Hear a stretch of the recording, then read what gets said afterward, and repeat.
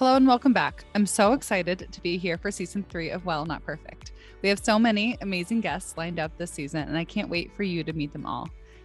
In this first episode, I want to introduce you to the amazing Allison Herman.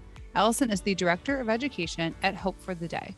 Hope for the Day is an incredible Chicago-based nonprofit whose mission is to empower the conversations on proactive suicide prevention and mental health education. This episode comes at the perfect time because May is Mental Health Awareness Month, and May 19th is the second annual Mental Health Action Day. This is a time to educate, provide support, and empower the world to move from awareness to action for mental health. Through all the conversations, I was deeply inspired to learn more about the ways that Allison and Hope for the Day are taking action each and every day. Their work is making a huge impact in helping people truly know that it is okay to not be okay. A message they've trademarked and spread across the world. It's okay not to be okay is something that was said by our founder. And it's letting people know that it is, because I feel like a lot of people feel a lot of shame or they feel like something's wrong with them. And just starting that conversation, it's a good conversation starter, but it's also a good reminder. In today's episode, you will learn the ins and outs of the essential work Hope for the Day is doing and how you can be a part of the efforts to break the stigma and take action for mental health. Be sure to stay tuned at the end of the episode for more on the Worldwide Mental Health Action Day happening on May 19th. Welcome to another episode of Well, Not Perfect.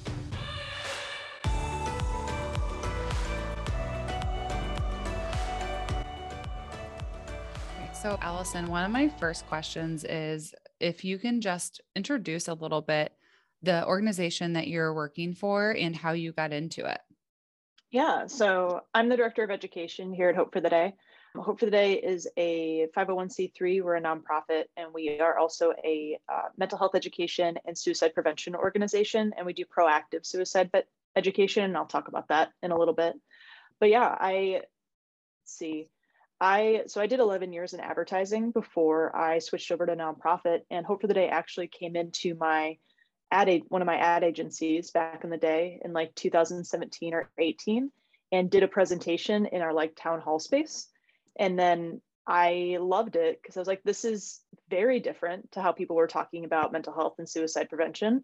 So that's cool. And then I just started volunteering. So I started volunteering in 2018, 2019, took mental health first aid through that organization as well. And then I just kept tabling at events and like showing up to things and getting involved. I remember going to Sip of Hope pre-pandemic, which is our coffee shop in Logan Square. And I did all of that. And eventually so we have these resource cards that say it's okay not to be okay, and then have hotlines on the back. And I came up to the person who was doing the program previously, and I was like, hey, so I really want to make one of these cards that are strictly LGBT friendly because I'm LGBT plus. And they were like, great, do you want to do consulting? And so I started consulting on that program. We eventually made an entire education program instead of just a card, because they're very big into, Hope for the Day is very big into, if there's an idea and it's good, let's do it. It doesn't matter where it came from. And then I was a consultant for a while during the pandemic. And then in 2021, the previous director of education stepped down, and they asked me if I was interested in the job. And that's kind of how I got here. The short story of that is I kept pushing until they eventually agreed to pay me, is kind of how I describe that. So I've been around for a little bit, and it's been cool because coming through a volunteer experience into a nonprofit, I feel is like a wonderful way to get to know your org. So that's a little bit about how I got in. That's great. And for you to have the taste of that and then keep moving up, it means that it really is a genuine good effort that they put out there. And the mission that they have is really powerful, because as a volunteer, you could stop there, but you decided to go that extra mile and become employed and make sure that you're driving that message home.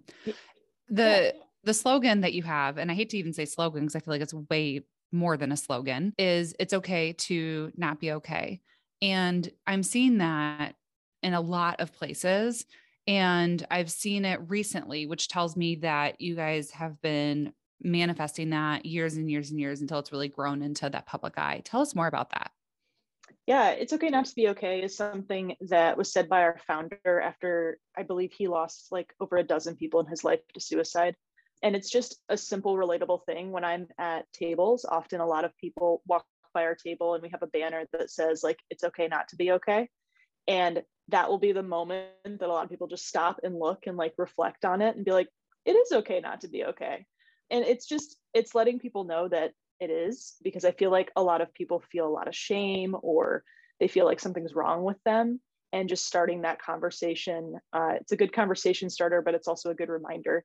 We have wristbands that say it's okay not to be okay on them. And even that I feel like is like a really cool reminder, because Hope for the Day started in Chicago music spaces, and we would just hand out wristbands to people. And even when I've been in music spaces by myself, I bring a couple of wristbands with me, because just seeing that somebody's not having a great time and just letting them have that reminder is just really cool. So I think it's a very relatable statement. Yeah. So tell us about how you started up in the Chicago music scene.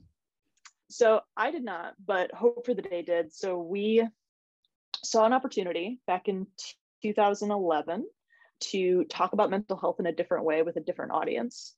And we actually did a lot of work on Warped Tour. Again, this is before my time, but in 2011, I believe we toured Warped Tour, if I'm remembering those dates correctly. And it was an opportunity to like talk to a lot of pop punk kids and people that were just like going to a place to feel like they had a community, and often weren't always in the best headspace when they were going to a space. So I also really like Hope for the Day because we all look like this. So if you're listening on the podcast, I have a bunch of tattoos, and it's a different type of discussion about mental health, because we're pretty real and validating and warm. So we're peer-led, clinically backed. So that means we're using all of that lived experience. And then I have a clinical oversight committee that's like, hey, adjust some of this, let's figure out some of that. But it's a different approach. And when we went into festivals, we found that not a lot of people were having this discussion with people, because a lot of people will go to concerts to feel community, or maybe that's the biggest thing that they're doing this month that they're super excited about. And it was a really cool place to have this conversation and tell people like, hey, everything's okay. If you need to talk about stuff, come over and get some resources. Mm-hmm. That's fantastic. How have you seen your resources be utilized by people like that? Yeah, it's super cool. I love tabling. I mean, I started at Hope for the Day tabling, and it's just a very unique experience where you get to have people share what they want to share and kind of walk away. At Lollapalooza, we did fake tattoos. We had like, it's okay not to be okay. And it was like a barbed wire heart. And people were like putting it on their necks and on their arms or wherever they wanted to put it. But it was just a really lovely experience to watch people start to open up, even if it's just to a stranger for 5 minutes, even if it's realizing that like those resources they can take with them. I often have people come up and then come up later and be like, I'm going to take like 10 of these for my friends. I'm like, that's fine. We also have a lot of resources that get put into local businesses. So I went into a place in Boys Town or North Halstead, just depending on which thing you say, and just had resource cards at the front of a bar. Or we have salons reaching out to us being like, hey, people really are open and share with us. Can we put some of your resource cards in our space? Same thing with schools and high schools and counseling centers, just something easy that people can pick up on the way out, because it's like a little 4x4 card. And it's pretty easy to put in any bag or like in your back pocket. And I really enjoyed it because it's the best way to, if someone's in a crisis and really needs a hotline, you don't have to like remember it or figure out what to do next. You just have a card that you can get all the information at once. So it's been really cool to watch that circulate. Yeah, absolutely. And the power of a message, I think that's really powerful to try to hone in on one message that you're trying to drive really strong and really clear. And then when it has so much emotion and power behind it, I think that's when people can really understand that you are authentic and you have a lot of intentionality, because that's how Simply Be arrived to its name. The idea of creating a space that is calm and tranquil and has a lot of meditation and some yoga behind it, or a wellness model behind it, which is finding a space in counseling to simply be yourself and not trying to be someone else that you have been told you're supposed to be. So the language, I think, is really powerful, and it's so clear on the intentions. And when I think we're trying to get really clear on how to help people, then a clear message is really powerful. And I imagine people listening today might be interested in how they're going to take their vision or how they're going to take their dreams to help people and kind of package it in a way that they can go and find a niche in their world and deliver that message. And you guys have done such a great job. That's why we wanted to have you on the show, because we felt like messaging and branding and mental health is so important. And if it's not done strong, then a good message can get lost. There's a lot of good messages out there. And I think that you guys are doing a really good job with that message and people can get behind it. One of the parts that I know you guys are participating in to get your message out there is Mental Health Action Day, which is this year, 2022, May 19th. And we're participating in it as well. What are some of the important ways that your organization is going to take action towards mental health when that day comes? Yeah, so we take action every day, but May and September are busiest months for mental health education. So we do peer-led, clinically backed educational programs around what's baseline behavior, what's escalation look like, what is the crisis stage, why are traditional resources incredibly reactive, and how do we switch that? Are you taking care of yourself? How do you take care of someone else? What does a crisis response look like? And May is super busy because a lot of people want to have all that information to their teams in their workplace, maybe to their community center, because people are thinking about mental health and suicide prevention. So I would like to say that we are certainly doing something because May is super busy, but we do something every day. I do educations at least once or twice a week, all year round. So it's not so much the specific days, but it's all the time. And I think that's why Hope for the Day is so successful, because we certainly have surges and pinpoint like campaigns and things that have conversations at specific moments. But our education is always happening and is always available for people to take. Yeah, because what your guys' whole mission and vision is to ensure that you're taking action and reducing suicide. And that's really powerful. Are there other aspects of mental health that you guys aim to do? You do aim to reduce suicide, obviously increase awareness. What else can we kind of expect from Hope for the Day? Yeah, so we like to say that everybody's very aware that mental health is a thing, but in order to do something about it, you have to foster those spaces in your community. So having conversations, changing the experience and the narrative in community spaces is very hard, because often we talk about stigma a lot in our presentations, where those are those social and cultural factors that are boxing you in and making you feel like you can't be yourself. And we try to talk about how to break down stigma. So one of the big things that we discuss is like letting people know what stigma is, actually using tangible things to support someone. Or even on our website, we have how to ask for help, because I feel like that's a huge part of this conversation that doesn't get said very often. So we have a lot of things centered around how to be supportive. It can be little things like using the right language. We use complete suicide instead of commit. That's a pretty normal standard at this point, but it's still something that stigmatizes the experience. And you don't commit a heart attack, you have a heart attack. And it's when you're having a conversation about mental health, it's the same as having a conversation about a medical conversation. So we're very much trying to normalize these discussions and practice. We don't record any of our educations because we want people to practice those conversations and practice getting used to sharing and being open. One of my other tips that I love telling people is asking what instead of why. Because when you ask why, like, why are you sad or why do you feel this way? It feels judgy, even though it's probably really well intended, instead of asking, like, what can I do? What happened before this? What do you need? And just doing those little tweaks to language and having an open conversation. Some of the other things we do are we go into workplaces.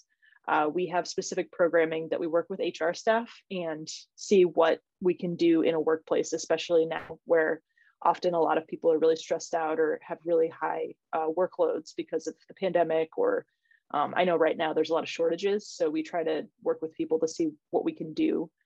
We also have specialized intersection programming. So when we started doing the program's called Things We Don't Say, and that's our base program. And when we started doing that, people are like, this is great, this is awesome, I love this. And this is all the things that we already talked about earlier. But then people started coming to us and being like, hey, What if I'm a military person? I have specific things I need to think about.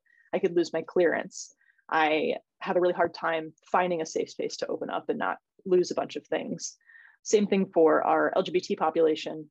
We had a lot of people who were like, yeah, I can't just go to any therapist. They don't understand my conversations, and I'm tired of educating other therapists. So what we did is in 2019, we made Project Red Team. And Project Red Team is for military first responders and their families. So it's having conversations about, hey, if you are a first responder, or if you are military, or if you're a veteran, how do you figure out how to get those resources? Because it's just different needs for different community spaces. And then in July of 2021, I believe, we launched Identity and Orientation, which is our LGBT conversation, which is, again, looking at those specific things that those intersections need and kind of magnifying those specific things. So we have questions to ask your therapist if you're LGBT plus, to make sure that your therapist is the right therapist for you. And also those resource cards that I mentioned earlier are specific. So all of the resources on the back of the LGBT resource card are LGBT friendly, LGBT competent, and they know when you're having a conversation, they know who you are, they know what you're talking about. Same thing with the military first responder, is that it's all resources that are actually applicable to your VA, veteran, non-VA, like whatever you need, it's there. And I find that that's really helpful. So it's really addressing those specific stigmas and those specific intersections and finding a way to actually work with people and help them, because when you're in a space and you don't feel awesome, you don't want to do all that legwork. So we're happy to do that for you. Yeah, absolutely. Our Take Action Day, all of our donations are going to go to the Lake County Veteran and Family Services Foundation in Lake County here, because it provides services not just to the veteran, but to the families, even if the veteran's not engaged. So it really kind of spreads its kind of wings into the family system without it requiring the veteran and the VA to be the leader of that. So I'd look forward to maybe seeing those cards and us being able to give them out at our walk, because we'll have a large attendance and your message is exactly what we are intending to do.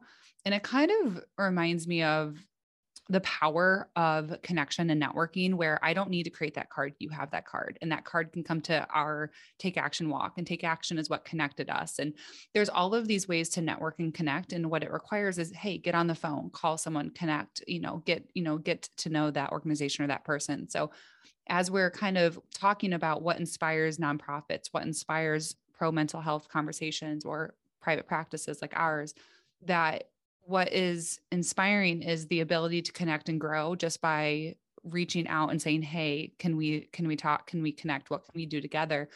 And that's really how I've seen mental health grow and improve. And my question to you is, how have you seen mental health kind of open its doors and destigmatize in the public eye? Not necessarily destigmatize like one person's feelings, but on that more macro level, what are you seeing? Yeah. So before we move on, I think something I should mention when we talk about that connection is our military first responder presentation and our platform and our identity and orientation platform are taught by the people in that community. We try to make it very peer led. So you either have an incredibly informed ally who like passed all the tests to like really know what they're talking about, or you have someone in those communities teaching those. So that's a huge connection piece, because when you're speaking, like when I'm speaking to another LGBT person, they get it and I don't have to like explain stuff or worry if they're going to mess it up. And the same thing is true for our military conversations. So I love that. But yeah, what I'm seeing is that for better or worse, the pandemic has done a lot of door opening. It's exposed a lot of inequality that I think a lot of people were aware of, but now it's like very much in your face. And it also exposed people to a lot of stress.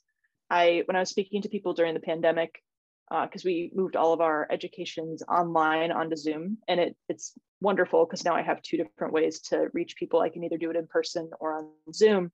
And a lot of people were like, I've never experienced anything like this. My family's never experienced anything like this. Whether or not you've had panic attacks before or had a mental health experience before, people were starting to have it just by the sheer amount of pressure and stress in the political situation and just a lot of isolation that really harbors just a lot of perfect storm experiences for mental health.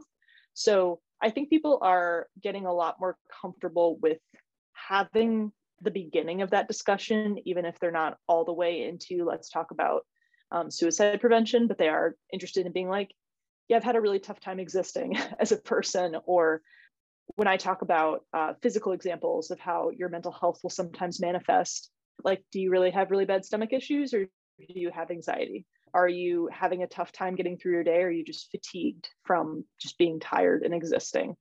And I think people are more open to having those conversations. It's different because, again, that intersection approach that we take is certain people are still very much trying to get to a place where they can even talk about it. But I think the pandemic opened up a space where you can start having conversations in a way that at least people are much more open to than they were when we started. Yeah. That reminds me too, how much we are kind of looking at subgroups of people where we can speak to their unique individual needs. And you call that the intersection. And that's really powerful for you guys to know where your passion and values land, because if it's on LGBTQIA+, and then it's also on first responders, then you're going to create really great content and curriculum around that. And so my takeaway when you share that is that you don't need to be an expert in everything. You can find experts, you can find people who have just lived it, and then let them speak to their community.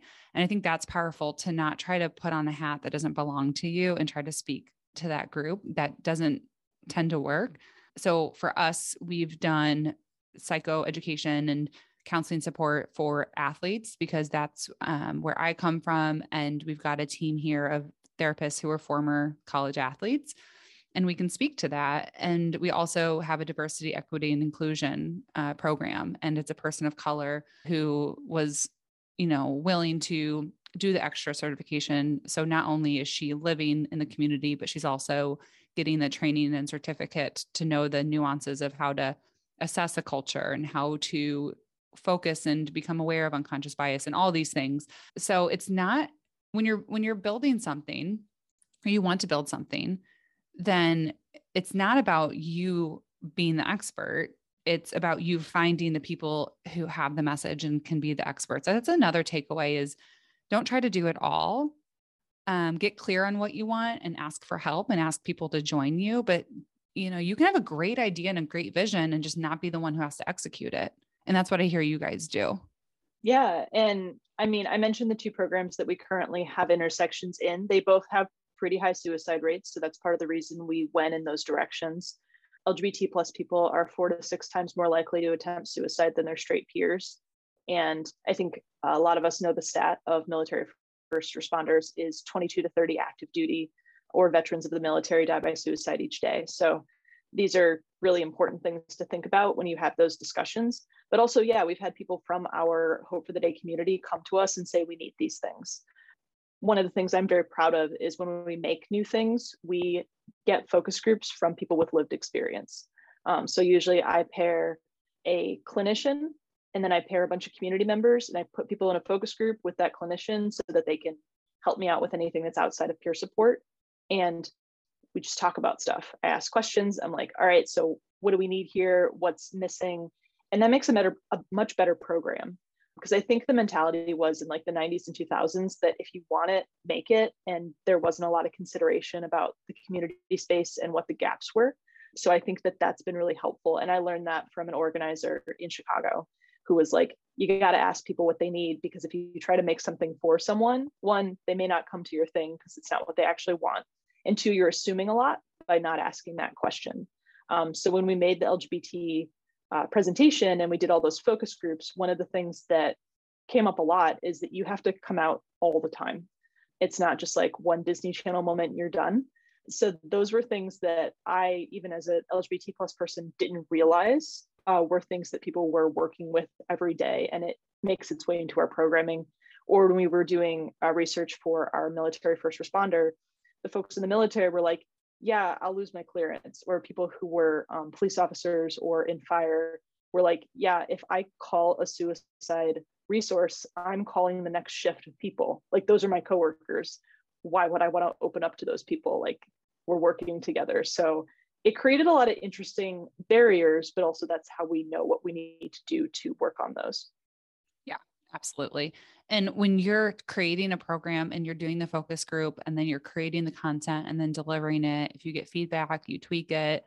And that's powerful because when we're talking about take action towards mental health, what we're talking about right now is more of a mid to macro level of take action. But there's a lot of people out there with really fantastic ideas. And so I want to speak to those people today and say, hey, if you have an idea, that's all it takes to start something. Make sure that you're doing it with integrity. Make sure that you're doing it with curiosity and being humble, because there's always things that you might miss or areas you might have. And being humble for feedback is really important, not trying to be perfect. I think obviously if we wait until everything's perfect, we'll never launch. Is there anything that you guys have learned recently that, you took flight or tried, didn't quite work and you had to tweak? Like what have you learned and what have you had to change? Let's see. So we actually today just launched the second year of our beer campaign. So we do this year, it's hops for the day.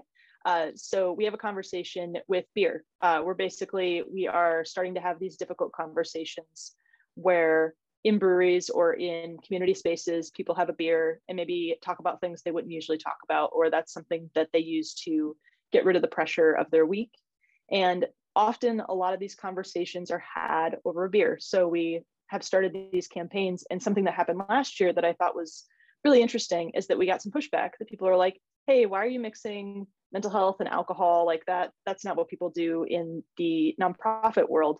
And we explained like, hey, we made an FAQ. We have an explanation this year of like why we're doing these things. We talk about how Hope for the Day has a harm reduction approach. Like we are not telling you not to drink your beer. We're telling you that like have a conversation, support Hope for the Day, maybe give some resources to people who might need them. So I welcome people to check out that campaign because I'm very proud of the way that it went, because we aren't always anticipating everybody's reactions, but then we make an FAQ that explains what's going on. We make it really easy for people to access our experiences that we're going for and why we're making something like this. So I feel like explaining why you're doing it and showing people where they can find more information is really helpful, and being super open and transparent. We have had a lot of really good conversations as a leadership team this year of being like, lead with empathy, be super transparent. And people have been really into that, because if you just launch something, you don't explain why you're doing it, who it's for, and what your hope is for it, sometimes people might take the message the wrong way. So I really love being open and over communicating and telling people like why this is a great thing that we're doing. I would agree with you. I think when you're launching things out into the public, if you start with the why and you breadcrumb things, so it's kind of digestible information, it goes into some change management, which is kind of the organization psychology of things, which is how do you introduce something to prepare for change and also increase the likelihood that people will engage in it and participate in it, because change is scary and new things people tend to kind of want to step back from and be a little bit more observant of and not engage in. But obviously you guys want quick engagement. And I love that you do that. I was thinking it's like Sip for Hope. Like if you did a wine shop or something, I'd be there. Yeah. I mean, Sip of Hope, which is our coffee shop that I mentioned earlier, is really special because usually when you're connecting with someone, you're doing it over a cup of coffee. Mm-hmm. And that's why Sip of Hope became a thing. We're like, wouldn't it be cool if there was a community space where all of our baristas are mental health first aid trained, and you can just be you and be in a space. And on top of it being a cool coffee shop, it also has a bunch of resources.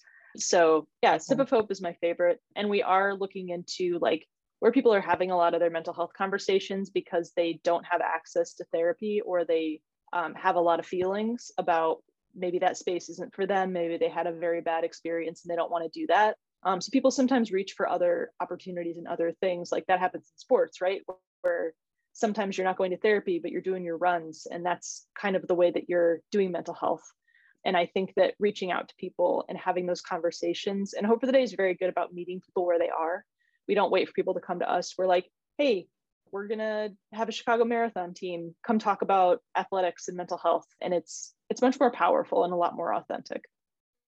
I would agree. Well, if and when you guys do the athlete thing in the program level, let me know, because we need so much of it, and the demand and the request is so high. And there's things that nonprofits can do that I think fill in a major gap in need that's really powerful. And if I had two heads and four hands, I'd probably do something like that, but I don't. So I have to hold myself back. But there's a big passion for me to help athletes with mental health, because that's how I came into the field in 2008, 2009. I decided to commit my career and my passion to mental health. And it came out of my own struggles as an athlete, really trying to find a place to talk and find a place to get support when back then the athletic departments were just not suited for that. And being a college student, I wasn't really able to access resources like I would have liked to. It just felt like there was a lot of barriers. And through all of my years, I've always returned back to the athletes, and I've always just been able to really speak to kind of what that unique experience is. So I value how you guys kind of have a certain position within a community and make sure that there's that experienced expert, if you will, who's there, even if it's not a therapist. It's powerful to hear from someone who is similar to you, and especially in a world where you feel like there's always that difference between you and the other people, and that's why you can't reach out for help. It's nice for someone to be within your pod and say, hey, I've been there, and this is what I did. And I think that's my biggest takeaway for you guys, is that you do content really well and you make sure that it's done by experienced experts, not people who just have a degree behind their name. Yeah, I mean, I commend all the people who have letters behind their name, which I can never keep any of them straight. I should do an educational post about what all the letters mean, because the first time I went into therapy, I have a friend who's a psychologist, and I was like, hey, I need you to explain what all these letters are as I'm going on Psychology Today and like doing my own research to figure out, like, here's my insurance, here's how I figured this out. And it was a lot and it was hard. So I feel like making it easier for people is always our approach.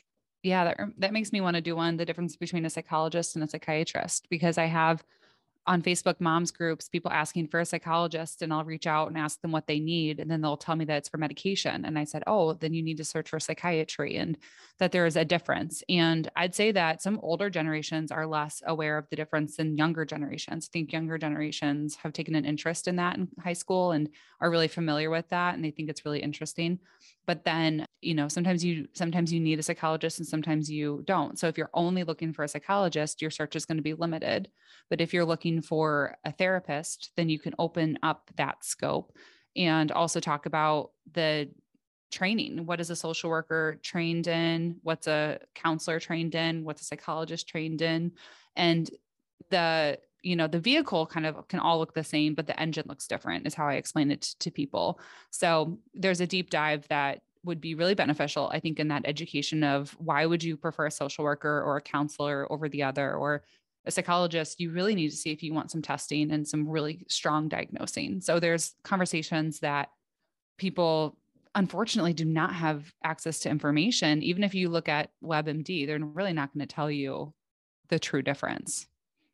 Yeah. And I also didn't know until I was in a lot of this work is people don't learn everything. So like the continuing credit experience for a lot of therapists and psychologists, like if you don't want to go into some of these intersectional discussions about people of color, about queer people, about military, or about athletes, like you don't have to. Like no one's forcing you to continue that education. So sometimes you have therapists who are stuck in what they learned originally, which I think is really interesting, because I think a lot of us assume that a therapist knows everything, where they don't have the same sort of knowledge that maybe is out in the world.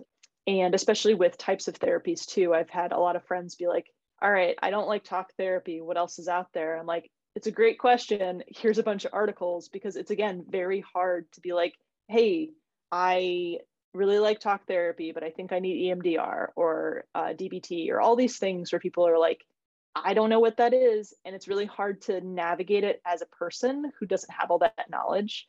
So I've had to do that for some friends too, and explain different types of therapy and why they work for different people. And I've done that because I've asked my own therapist a lot of questions. And I know that, again, not everybody is me. Not everybody wants all that knowledge, but I think it really helps to have a better experience. Yeah. I encourage people, they can find me on social media. on Instagram and Facebook, I'm pretty accessible and people can message me what they think that they want and I can kind of work through it. The nice thing about, if I can make a suggestion maybe to listeners, is if you can find a group practice that has 5 to 10 clinicians, you can call the front desk and just kind of like say what you need or what you think you need. And then that person on the phone can say, oh, well, these 2 people, check out their bios, check out the website. These 2 people would have that intersection for you. The rest will not. Sometimes it's easier to kind of start with a group and just say, hey, do you do OCD specific treatment? And then they'll say, yeah, we have someone who does exposures. So then right there, you're having someone kind of narrow you down into a select. The individual private practice people, you can read their bios and get to know them and call them and wait for the call back and stuff. But it depends on, it's just like medical too. You can call an allergy clinic that it's got 10 people and say, hey, who treats this allergy? Or you can go find an allergy specific person. So there's a way to do it all. But sometimes I'm like, if you really don't know where to start, you can just call a bigger group and then they can talk to you about your different options. But it's a challenge. I have people probably twice a day reach out to me on Facebook. Maybe I've never heard from them since high school. And they'll say, hey, I know you're a therapist and, my child is really struggling with separation anxiety. And sometimes I actually recommend occupational therapy. So I'll say, sounds like a sensory thing. Why don't you check out OT on top of therapy? And, sometimes it's really powerful to even be aware of something that you didn't even know could work. Like, hey, if they're overstimulated, let's do OT. They're not verbal yet. Makes sense to go that route first and then go to talk when you're more verbal. There's all these little things that I wish was more, maybe that's like where the education lacks, is like lacking like education or awareness of like what the field is. Yeah. And one of the things we say when we're trying to tell people how to be supportive is to give information, but not diagnose someone.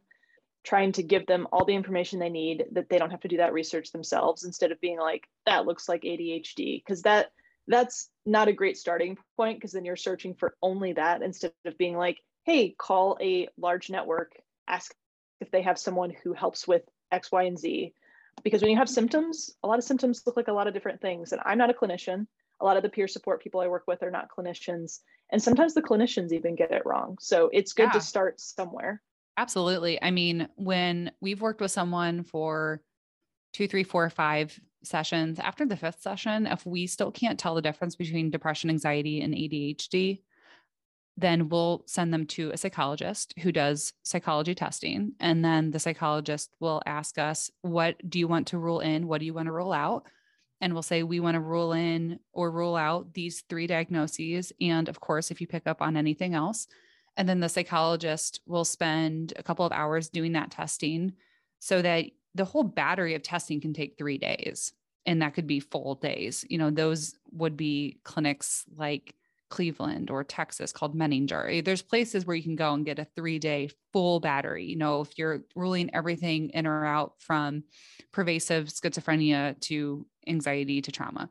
But let's say, for example, in Chicago land, if you see a therapist and they're saying, you're scoring on anxiety, depression, and ADHD, but what's primary, what's secondary, what's playing off of each other? Would you like to see a psychologist who can do a battery of tests and get us more qualitative or quantitative data? And if the answer is yes, then unfortunately it is a bit of a wait list, but then you come out with a lot of information and then a good treatment plan and things like that. So you don't need to go to a therapist and know what your diagnosis is. And that therapist can be truthful with you and say, hey, these are the 3. And does that matter to you? Do you want those labels? Do you want that? Or do you just want to come at this with CBT and see if you get symptom reduction? So I'd say look for a therapist who's really transparent with you and very truthful and doesn't act like they've got sort of the solution to everything. That would make me concerned. Yeah. And I tell people too, like, hey, if you call NAMI helpline or call a lot of these services that are happy to walk you through all those experiences, that's really helpful. But also the waitlist conversation, I think very important to have, because it's happening all over the place. There's just not enough therapists to keep up with the demand that COVID has introduced into the world. And a lot of therapists burnt out. So it's really hard for everyone. There's a lot of good support groups. I tell people, if you have a community center and a support group that's specific to your intersection, or even there's a lot of therapy spaces that have support groups attached. Those are really helpful as like a Band-Aid until you can get into treatment and have your own therapist, or again, doing advocacy work or being in a space like Hope for the Day and just having people talking about mental health in a safe way, I think is a really good place, because we're not therapy, but we are happy to give you as many resources as you can to get where you want to go. So if that's you finding support for someone else in your life, or finding support for yourself and being like, oh yeah, I don't do a lot of self-care practices, I welcome people to take an education, learn more information. We have a part 2 education, which I really love, where it's things we don't say part 2, and it's taking all of the practical things that we talked about in part 1 and practicing them. So we talk about active listening. We practice active listening. We talk about a crisis experience. We practice a crisis experience without the stress of an actual crisis experience where you feel like someone's life is literally on the line. And we find that even by just walking through some of those experiences in a safe environment, it helps people really start to understand how they can do a lot of this work in their own space, even if they're not in a therapist's office. Because my clinical oversight committee is we're always doing education, we're not doing therapy, but we're happy to find a space to point you to. Our logo is a compass. So we point people to the right place that they probably could go. But yeah, I just want to highlight that not everybody has access to therapy right now. So all the amazing things that we're talking about are great if you can get them, but I want to be super transparent and know that it's not very easy right now. And there are a lot of other options. Brave Space Alliance actually has a lot of really good LGBT specific support groups, which I think are really cool. And a lot of community centers like that, or in other areas, have really good virtual support groups as well, where you can just pop on and be with people that understand. Because often getting support from people who just get it is really valuable, even if you're not in therapy yet. Yeah. The Insight Timer is an app that has good meditations, and there's free meditations, there's free courses, there's paid for courses, and they also have support groups in there. So I've joined different support groups in there just to make sure that I'm practicing whatever I recommend. I want to make sure it's good stuff. And I can say the Insights Timer support groups have been really helpful for me, because throughout the day, people are chatting each other and you get push notifications, and you can see just really helpful, kind comments going back and forth from people who are going through stuff. And you can turn the push notifications off. But I actually really enjoyed this idea that there was a group out in the world, literally the world, that were supporting one another. And I was seeing it on my phone, and it made me feel connected to a community, even when it was popping on my phone. And for me to go in almost anonymous and be able to kind of post and have that experience and have that support, I found it to be really powerful and very low entry mental health stuff. It didn't overwhelm me or intimidate me. I think sometimes a support group sounds intimidating, but in this digital age, there's great opportunities to join them. So if I can also just plug Insight Timer, that app has been my favorite for a couple of years now, actually. And it's huge now. I felt like I was one of the few founders that was in it when it first started. And then every time I see what's going on, and it's just incredible what they have. And I'm like, they are sourcing their material so well. And so much of it is free, which I think is the way to get people in, right? To low barriers to access. And then if they want more, then giving them that option. Yeah. And that's one of the things I like about Hope for the Day. We give away hotlines and resources and information for free. We do also have a paid experience too. I don't want Coca-Cola to get things for free, because it's very much the Robin Hood experience of making sure people get what they have access to. But when we go to festivals, when we go to community events, we're handing out resources for free. We're having those conversations for free. And sometimes that's all it takes. In the summer, we're going to be launching an e-learning platform that will also be low barrier. And I'm just very excited to give that to people, because I think that some of this stuff is just so inaccessible to so many different communities. Yeah, absolutely. Well, we always want to end on a really positive note. And I'm wondering, what has been the biggest win for you guys so far this year? I would say, I think our ability to be in the online space in a very helpful way, because if you go to purevention.org, all of our free online accessible Zooms that are live are up there, and they're usually on Saturdays or Wednesdays or Sundays. We have educations that you can sign up for free and go in there. And also we have in-persons again. So it's just, I love the ability to shift back and forth and have those experiences. Also, Hope for the Day as an organization, you can go to our website on hftd.org. And on the first page, there's like a blog section. And in there, you can see what our plan is for 2022. And I really love, we've been doing diversity training. We talk about racism in healthcare. We talk about inequality. Every person in Hope for the Day goes through an orientation now where you go through Military 101, you go through LGBT basics. So we're really practicing what we say we're doing, which not to say that we weren't doing that earlier, but there's actually an emphasis on making sure that everybody gets that education. And I think for this year, the win has been that e-learning platform that I'm really excited about. That's not real yet, but it's so close. And then Things We Don't Say Part 2 has been really cool. That launched in February. And people have been very excited about it because you have people who have already engaged with Hope for the Day and then are coming back to get more information. And I love teaching those classes because those people really want to be there. Because when you're doing part 1, sometimes you have people who are like, what's this all about? What's going on? But part 2, you have people who are like, I'm in it, I'm ready, let's do it. So I think for the education department, that's been really cool. Yeah, thank you for sharing that. And thank you for coming on the show. And this is another episode of Well, Not Perfect.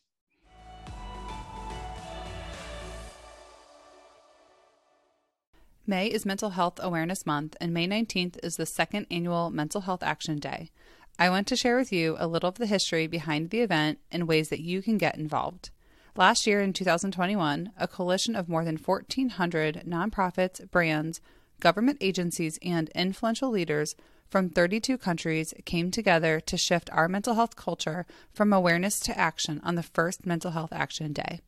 This initiative, powered by MTV Entertainment, began in the wake of COVID-19, where millions of people uncovered new mental health conditions and millions more had their existing challenges exacerbated.